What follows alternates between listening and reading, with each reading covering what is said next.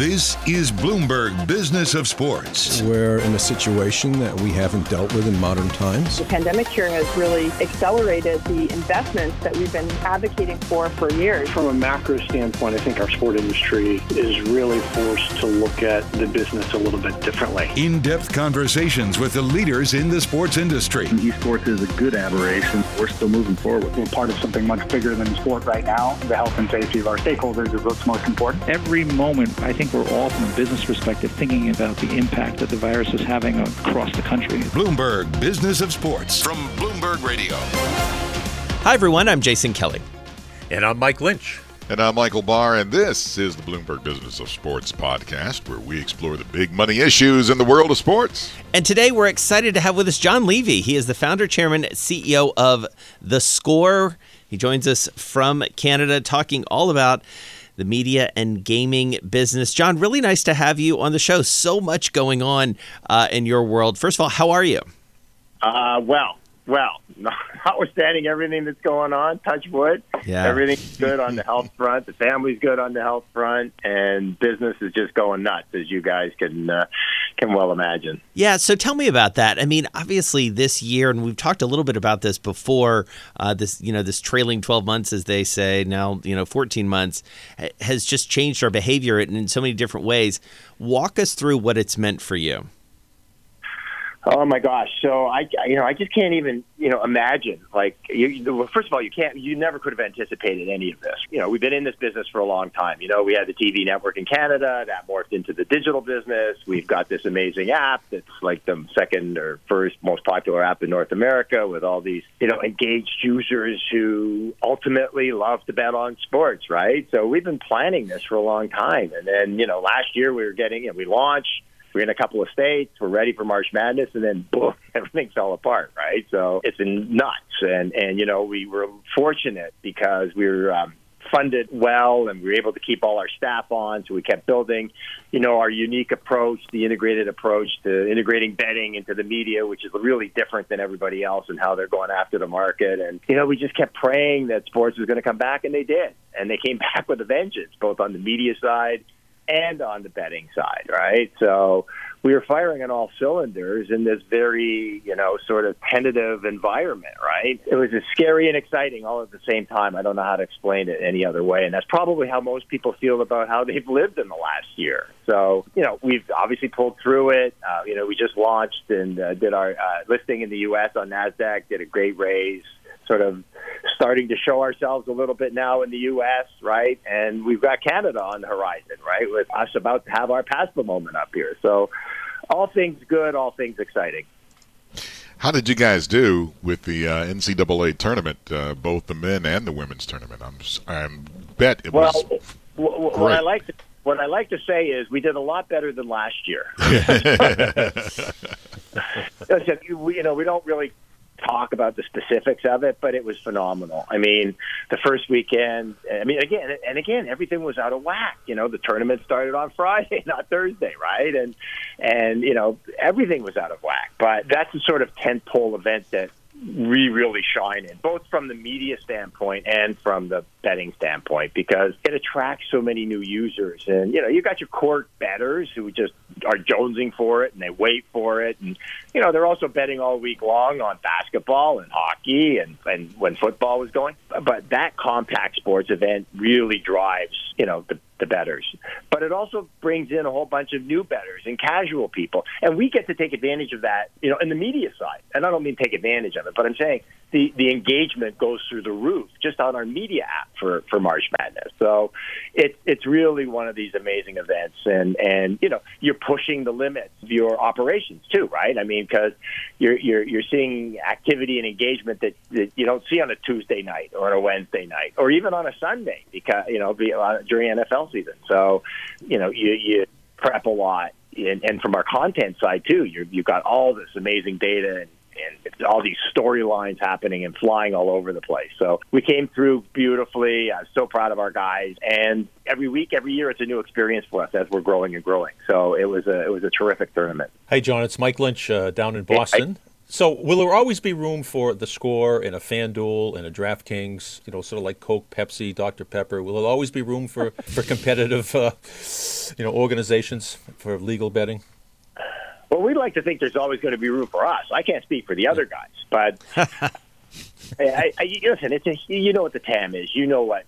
We're just scratching the surface here, right? I mean, I'm not circumventing your question because I think I know what you're getting at. Because there is going to be consolidation and there's going to be winners and losers. Everybody knows that, Mike. But I think you also have to think about it in the context of how early days this really is, right? I mean, you think about the states that are out there. I mean, New York just sort of trying to figure out what's going on there as of yesterday and last night and this morning, right? I mean, huge states still coming on board. Miami, Florida, Texas, California out in the wings, all of Canada. We're sitting right here in Ontario, and that's the equivalent.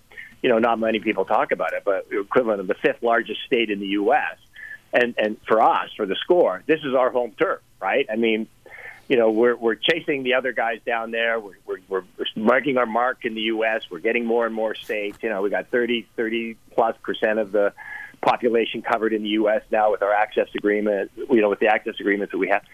Canada, is hopefully just about to open up sometime in the next number of months. You never can sort of tell with government exactly when it's going to be, but huge momentum and we're really well positioned up here. So we're excited about our positioning. And the other thing, Mike, is, we're just not like the other guys. We're a media company that's integrating betting into what we do for a living. And we think that really aligns better with how the consumers think about sports betting. Sports betting is always just a part of why people are passionate about sports. Michael, Mr. Barr up there, you've been a sports fan for years, and you probably love to bet on sports, but it's just one of the reasons that you love sports, right? And that's how we've always approached it at the Score. So our longevity in this space has a history and has a long sort of, what's the opposite of a tail? If you have a long tail, I don't know what's the future of a long tail.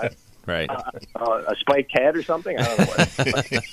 But we're always looking down the road. And not only are we just scratching the surface in the betting side, but in the whole sports digital media landscape is, as you guys well know, is just upside down. Yeah. Right. So, well, let's talk about that, John. You gave us a perfect opening right before we came on to record with you. Lynchy was talking about how the 1 p.m. Sox game today is not on NESN, but it is on YouTube. So we're consuming this in so many different ways. We have the NFL obviously doing the big Amazon deal for Thursday nights.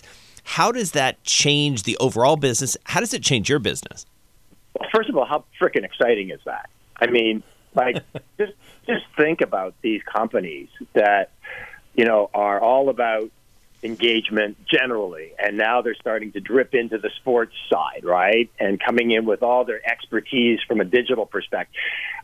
It's enormously exciting, and it's not surprising. I mean, look, over the last number of years, people's consumption habits, and not just in sports, in everything, is radically changing. And, good to be smart, or lucky to be smart, or whatever the expression is. But, we kind of recognized that when we were in the TV business in Canada. We saw our audience gravitating towards digital technology, and that's why our first app was on that flip phone, the Razor, right? I mean, years and years ago. So you start to see that's a throwback, John Levy, the Razor. I remember clipping one of those onto my belt. I'm ashamed to say. Listen, I don't get many people admitting that they know what that is.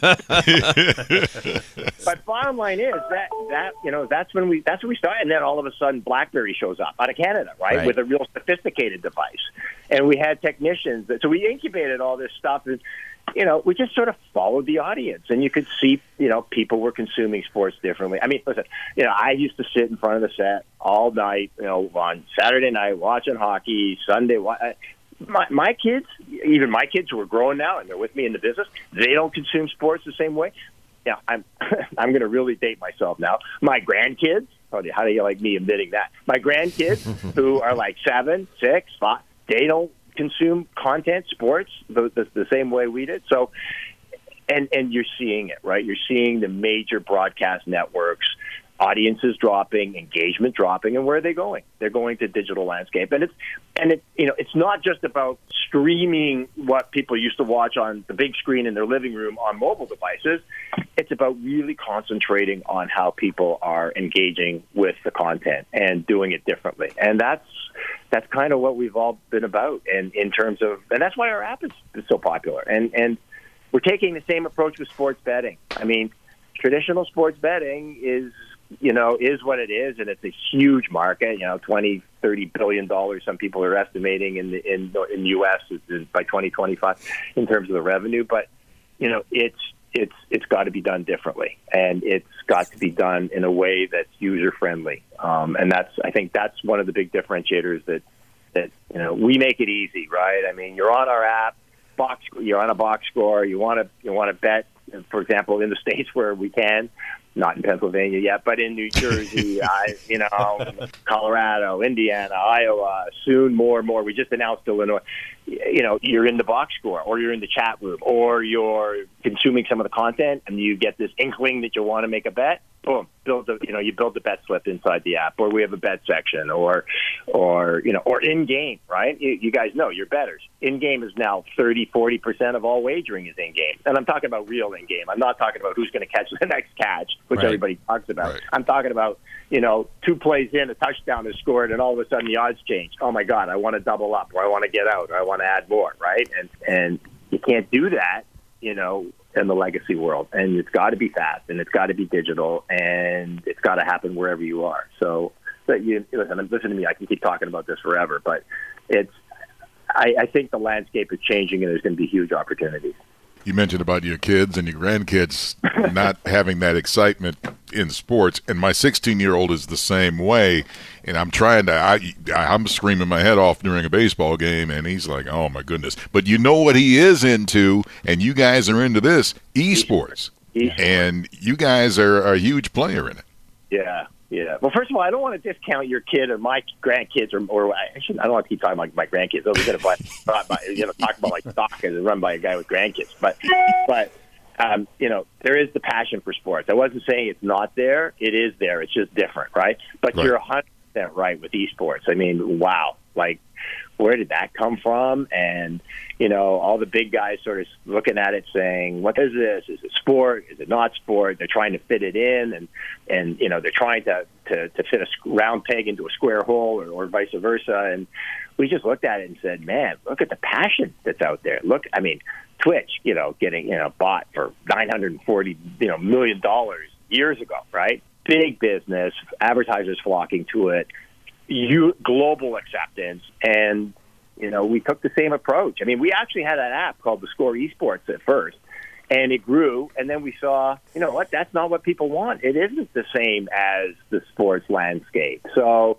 we sort of pivoted off of that and started to go back into creating, actually, we call them, it was a video content. We call them franchises. And all of a sudden, we're starting to scratch an itch that nobody else was really paying attention to. And it makes sense. It's kind of like all the background stories. It's all the interesting stuff that surrounds the events that are taking place, the tournaments. These are individuals. They're kids. The teams have got a crap load of money, funneling into them now, and sponsors willing to back it. So wink, wink, nudge, nudge. Some people are even betting on this stuff. No. we don't take that action yet because we want to let it develop a little bit. We want to, it's got to be approved by the regulators. In some states it is, some places it is, some places it isn't. But in Europe and overseas, there's huge betting going on this. And so at the right time, that's something else that will sort of be folded in. But we're going to fold it in our way, right, from an engagement standpoint, not just because we're jumping into it because we think there's something there. You want to sort of cultivate it first, and that's kind of what we're doing. John, you've got 4 million users a month. Are you able to extract what the average wage is for that pool? It's really interesting because, again, being in that unique position and that amazing position where we have all these engaged users, and we know like 50% of them at least love to bet on sports, and and that number is actually that number of 4 to 5 million is average monthly users. When you look at things, how many touch it on an annualized basis? It's like 2, 3, 4 times that. So it's huge, and they keep recycling too, right? As sports come on, and you lose some, you pick some more up. So that number is actually a lot larger than what it even seems on the surface. But from our perspective, we don't specify exact numbers in terms of what our bettors are. But what I can tell you this, that and this is really early days, as I said before, in our first 4 states that we're launching in. When we run our numbers and we look at projecting out what this is going to be and what's our market share and how successful this whole thing is going to be, we estimate, what type of bettors we're going to get and how long they're going to live with us. And in the early days, what we're seeing is very, very, not just encouraging, but much stronger than we anticipate. We're attracting better bettors than we anticipated. And because of the nature of the ecosystem being the score with betting infused in it, they're sticking around longer with us too. So the lifetime value of these things is higher than what we anticipate of our users, of the bettors. Right. And the key stat that we really love is, and I think I mentioned this before publicly, 50% of all of our Score Bet users are also in the media app. So that, at this point, and that's going to change from, month to month and quarter to quarter in terms of exactly how it rolls out. And it's going to be different state to state. But what that does is it proves to us that we don't care how where the bettors are coming from, whether it's from our user base or whether it's from the fact that people, just know our brand, or because we're out acquiring users in the marketplace, not like the other guys, not spending with a CAC like the other guys, but just doing it in a sort of more sensible, and I say responsible way. It's building really beautifully, and the ecosystem is working, because once we get them in, we're hoping to achieve the same thing that Sky Bet did in the UK, where the average number of betting apps, for example, that a user on Sky in the UK had was significantly less than people that weren't on that service. So what that says to us is people who, typically, Michael, I don't know how many betting apps you have or how many you use, but typically it's 3 to 4. And our whole mantra is that when you become a Score Bet user, that number is significantly less, and you're going to predominantly play with us. So that's all part of the working model as well. Probably you hit the nail on the head. I have about 4 betting apps, and right. Yeah, that's pretty good. There you go. Know your customer. Know your customer. You probably don't have the right one yet, and I'm going to work on that when I have to drive you. Poor Mrs. Barr is going to be like, Michael, there's someone at the door. And John, how you doing, and buddy? He said the car is running, so I don't know. Is there something you want to tell me? John Levy, it's been a real pleasure catching up with you. Best of luck in a very busy time. Stay safe, stay healthy. We really appreciate the time as always. Same with you guys. It was a pleasure. Thank you, John. This is the Bloomberg Business of Sports podcast. I'm Michael Barr, along with Mike Lynch and Jason Kelly. We're here each and every Monday, Wednesday, and Thursday exploring the world of money and sports. We'll catch you again next time. You're listening to Bloomberg Business of Sports on Bloomberg Radio around the world and online wherever you get your podcast.